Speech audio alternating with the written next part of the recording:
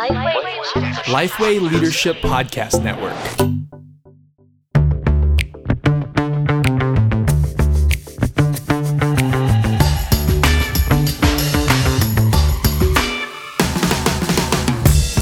Welcome to The One Thing, a podcast designed to give you one solid, practical, gospel-centered ministry tip every week. Welcome to the show. We are partway through a whole series on church planning models, and it's been interesting sort of to hear from different planters about their experience. And in some ways, it's sort of even though you've got a model, it's helpful to see that there's not sort of one size fits all. So we've already interviewed Scott Curtis as a campus planner, and today we're going to be talking with Paul Shearley from Albury Presbyterian Church, which is a regional town on the border between New South Wales and Victoria.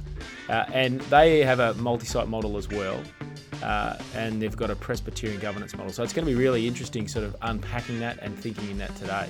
Are you excited about today's episode, Derek? Yeah, I was just reflecting that, often we do think of church planning like tracksuit pants. You put tracksuit pants on at Christmas. I'm not allowed to wear tracksuit pants anymore. Is that right? Yeah, my wife banned me from tracksuit pants. What happened with them? Look, I don't know, really. I don't know. It's my wife and tracksuit pants is complex. I think she just doesn't think they're appropriate to wear around the house. Like Speedos. Again, not appropriate to wear at the beach. They were banned as well. I used to wear tracksuit pants with footy socks pulled over the bottom of them. I think it might have been because I went for tracksuit pants that were sort of those in-between ones, to sort of tight around the top part of the leg or tight around the bottom part of the leg, around the calf, and then they get looser at the top. Those sort of... Anyway, they're banned. I'm not allowed to wear them. I'm regretting raising tracksuit pants now. So how are they like tracksuit pants? Well, I think sometimes we think church planning models are like that. You just wear a set of tracksuit pants. Doesn't matter how big you are, they just stretch for you. But actually, it's more like a well-tailored suit. That's exactly what church planning models are like, well-tailored suits. Well, you have pressed play on another episode, and we are going to get into this topic, thinking about multi-site and the model, and we're going to hear from Paul Shearley, who, as I've said, is one of the pastors down at Albury Presbyterian Church. So let's hear from him. So, married to Margie, we have 5 adult children and 2 grandsons. I'm one of the pastors at Albury Presbyterian Churches, and I particularly pastor Fresh Start Church, which meets in the Albury TAFE in the centre of... the history goes back to when I was pastoring in Dubbo, and so the other pastor and I, Bryson Smith, we'd gone to a church planning conference in Sydney with Bill Hybels. This is many, many, many years ago. And I can't remember what it was about the conference, but on the drive home to Dubbo, so 5.5 hours, we just started dreaming and scheming. And by the time we arrived home, we had this plan of reorganising what we had as church services into interdependent churches. And we took that to the elders after a week or so, and then we sort of reorganised there. And in fact, it was because some of the guys from Albury had visited Dubbo Church on a mission. When they had a vacancy in Albury, they took the time to think, well, how do we want to structure ourselves? And they liked that idea, and so that's really why they called me to come to Albury and join the team there. The beauty of the model is that it allows churches of a smaller size who are very relational, have lots of contact with their pastor, to operate but still not be isolated. They're then linked to these other churches that are meeting, very closely in this shared network. Sort of the sort of plumb lines, if you like, that we have is one church, one pastor. We think about growing big by staying small, and so the key thing to realise is we're not just wanting a couple of smaller churches. We want those churches to be multiplying. So it is a strategy for growth, and I think particularly in rural settings, multiplying smaller churches is a really great way of attempting to reach. That's changed a number of times. So there's a lot of, positively you could call it flexibility, negatively you could say disorganisation. But at the moment, our Fresh Start Church, which meets in the morning, and our Thurgoona Church, which meets on Sunday afternoon, we share the teaching program, and the 2 churches which meet in Wagga Road, our building, they share the same teaching program. The goal is that I would preach in my church slightly more than half of the Sundays, and I would share that with Mike Wong, who's the pastor of Thurgoona Church. and each of us, though, preach 4 Sundays in the other preaching stream, if you like. So I will preach this year in Wagga Road 4 times. Now, Derek, it's really interesting hearing Paul talk there. What sort of stuck out for you? Well, they are partly the model with Presbyterianism. Like, that's obviously shaped how their ecclesiology has shaped how they've thought through what they do. But the relationships within that network that they've got, they are more collectively minded. They do have a high trust of each other. And there's obviously been things that have happened where they've had to sit down and have some pretty robust discussions in order to work out how it is together they move forward for the gospel. And I suspect part of that has been as well, at some point they thought, are we better off separately? And they've decided, no, we're actually better together, let's work it out. Now, in some ways, the sort of the presbytery model, the presbytery being a collection of churches with elders who come together regularly to speak about the whole region and also to speak into each other's churches. It provides another layer of accountability for the local church, but it also provides the ability to actually reach out to a whole region. If you're in a presbytery that's thinking evangelism, that is thinking about how might we actually reach this whole group of people that we've been sort of given oversight for, that's where I think Presbyterian governance, sort of works best. They've kind of adopted that at a local church level and split their congregations or seen their congregations as churches themselves. So in one of their sites, my understanding is that they actually have 2 congregations meeting on the same site, but they would see them as separate churches. So it's not I go to the 10 a.m. service or I go to the 6 p.m. service like a multi-congregational church would think. But actually, this is my church. I'm committed to this group of people. I'm committed to serving in this church week in, week out. So it's interesting in that this is the multi-site model that they've got going, but it's a quite a different variant of Hunter Bible Church's multi-site model that we've discussed previously, in that there are shared services here, but the DNA is implemented differently in this model. That is, each service can look different. They can do their own thing, and while they share resources across and support across, actually you could go to one congregation and another congregation and not necessarily recognise the similarities between them, even though there's commonality. Because the beauty of the multi-site model is that sort of consistency. You get the ability just to sort of, not paint by numbers, so to speak, but roll out the same service. Where I saw some examples in the United States of the larger multi-site churches, there was a precision sort of timing, to each gathering. For example, in terms of the Sunday service, there was an ownership of we're all going to be teaching the same thing, and doing that in our small groups and doing that in our Sunday gatherings.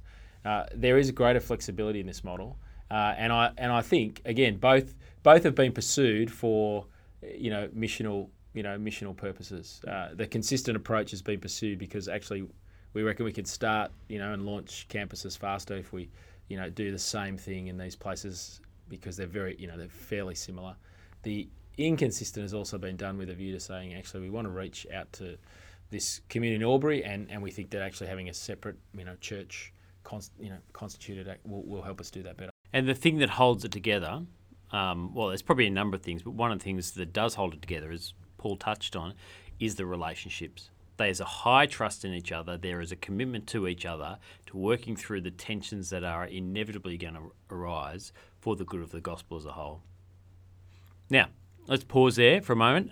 Let's go back to Paul. He's going to talk a little bit about why they went down this strategy of growing big by growing small. One church, one pastor. We think about growing big by staying small. And so the key thing to realise is we're not just wanting a couple of smaller churches. We want those churches to be multiplying. So it is a strategy for growth. And I think particularly in rural settings, multiplying smaller churches is a really great way of attempting to reach. Alrighty. So that's Paul. His strategy for growth was rather than trying to build one large hub, one massive hub, and then send out spokes. Their growth is centred around smaller hubs, smaller spokes. There's a whole lot to sort of comment and think about in this. One of them is the reality that the complexity of running a large church is actually quite complex and quite hard, and there's not a lot of leaders that can pull it off. And so, so this model allows for a greater number of people to be, involved or to be able to bring in to the system. Can I dig into that for a second? Because that's an interesting one. So, if you to have an 800 person church managing 3 other campuses, the person in charge sitting at the top of that does need to be uniquely gifted, don't they? So you need to find someone who can both run an 800 person church as well as manage the complexity of the hubs. And part of that's having the vision. Part of that's the ability to actually draw and gather a team of other, high capacity individuals and keep them together. Again, I think in this context, the Presbyterian sort of plural eldership model, has meant that you don't necessarily need to have big personalities and you don't need to have one, person in charge, but you have got a group of elders who are all committed and sold out to this vision for reaching out to the town, the region of Albury. And a high relational now. So I think in this model they're saying here. What did you think around we've been talking to Paul, we've known Paul for a while, and the model they've been doing there, and Mike Wong, we know quite well.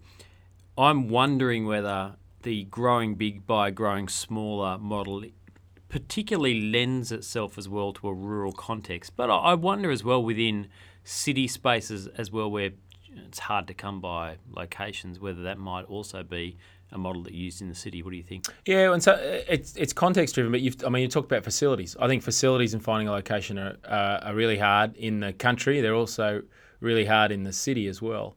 And we haven't been building big spaces. So even the building sort of revolution of Rudd's era built a whole bunch of small halls. They only house sort of 200 and maybe 250 capacity. With a whole bunch of small kids, they work perfectly. They're designed for purpose, but they're not designed for actually larger community spaces. So in many ways, growing big by growing small is driven by a context. But I think as well, the idea of actually having individual churches, individual church communities, is a real key. It's part of their ecclesiology. It's part of their DNA of who they are. So having local congregations who see themselves as one church and one family of churches is really vital in that. And who your pastor is, and each week. Yeah, each week. So again, it's again another understanding of church leader as shepherd, church leader as pastor. Again, we've seen 2 different models where you don't necessarily need to have a pastor knowing his sheep, but this church family has decided to go down that route. Yeah. All right. Well, let's pause for a second. Hear from Paul about how they do their teaching across the churches.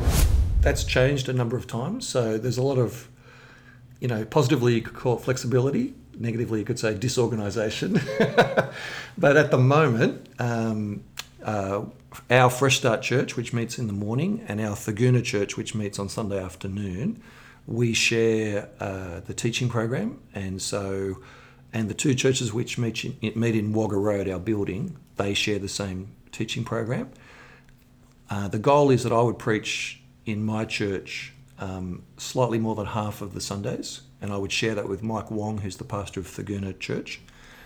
And each of us, though, preach 4 Sundays in the other preaching stream, if you like. So I will preach this year in Wagga Road 4 times. Now, I think that's really interesting. I think this is an area that can cause a lot of conflicting teams and what's the rule? Now, the reality is I don't think there is one rule, but you need to work out, how do you share teaching series? Do you share teaching series? Why do you think it causes conflict in teams? I think because a lot of people see the role of the pastor as the preacher. And so if you're seeing that as part of your identity, then being told that actually we're going to have a teaching pastor who's going to do predominant teaching across all these campuses, and in some models that might mean we're going to do that by recording 1 or 2 weeks, and you'll actually just play that sermon series, or we're going to facilitate this by ensuring that the teaching pastor on that day, we get them in a car and we run around them for the whole day. Then I think it can create conflict, especially if you want to be in your church gathering, and be a part of the post and the pre. That's going to be very hard if, say, you've got 4 or 5 teaching slots through the day. You're not going to be able to do a lot of, morning tea time. So I think that's part of it. It's the pastor as preacher is a key part of it as well.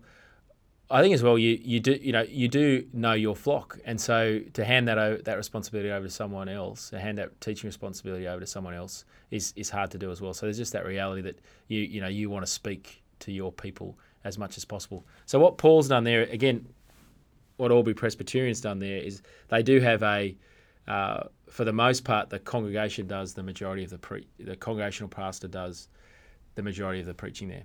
So they have pastor preacher as a model. There is some shared independence. So you can see with Thaguna and Fresh Start, so they're 2 sort of newest churches.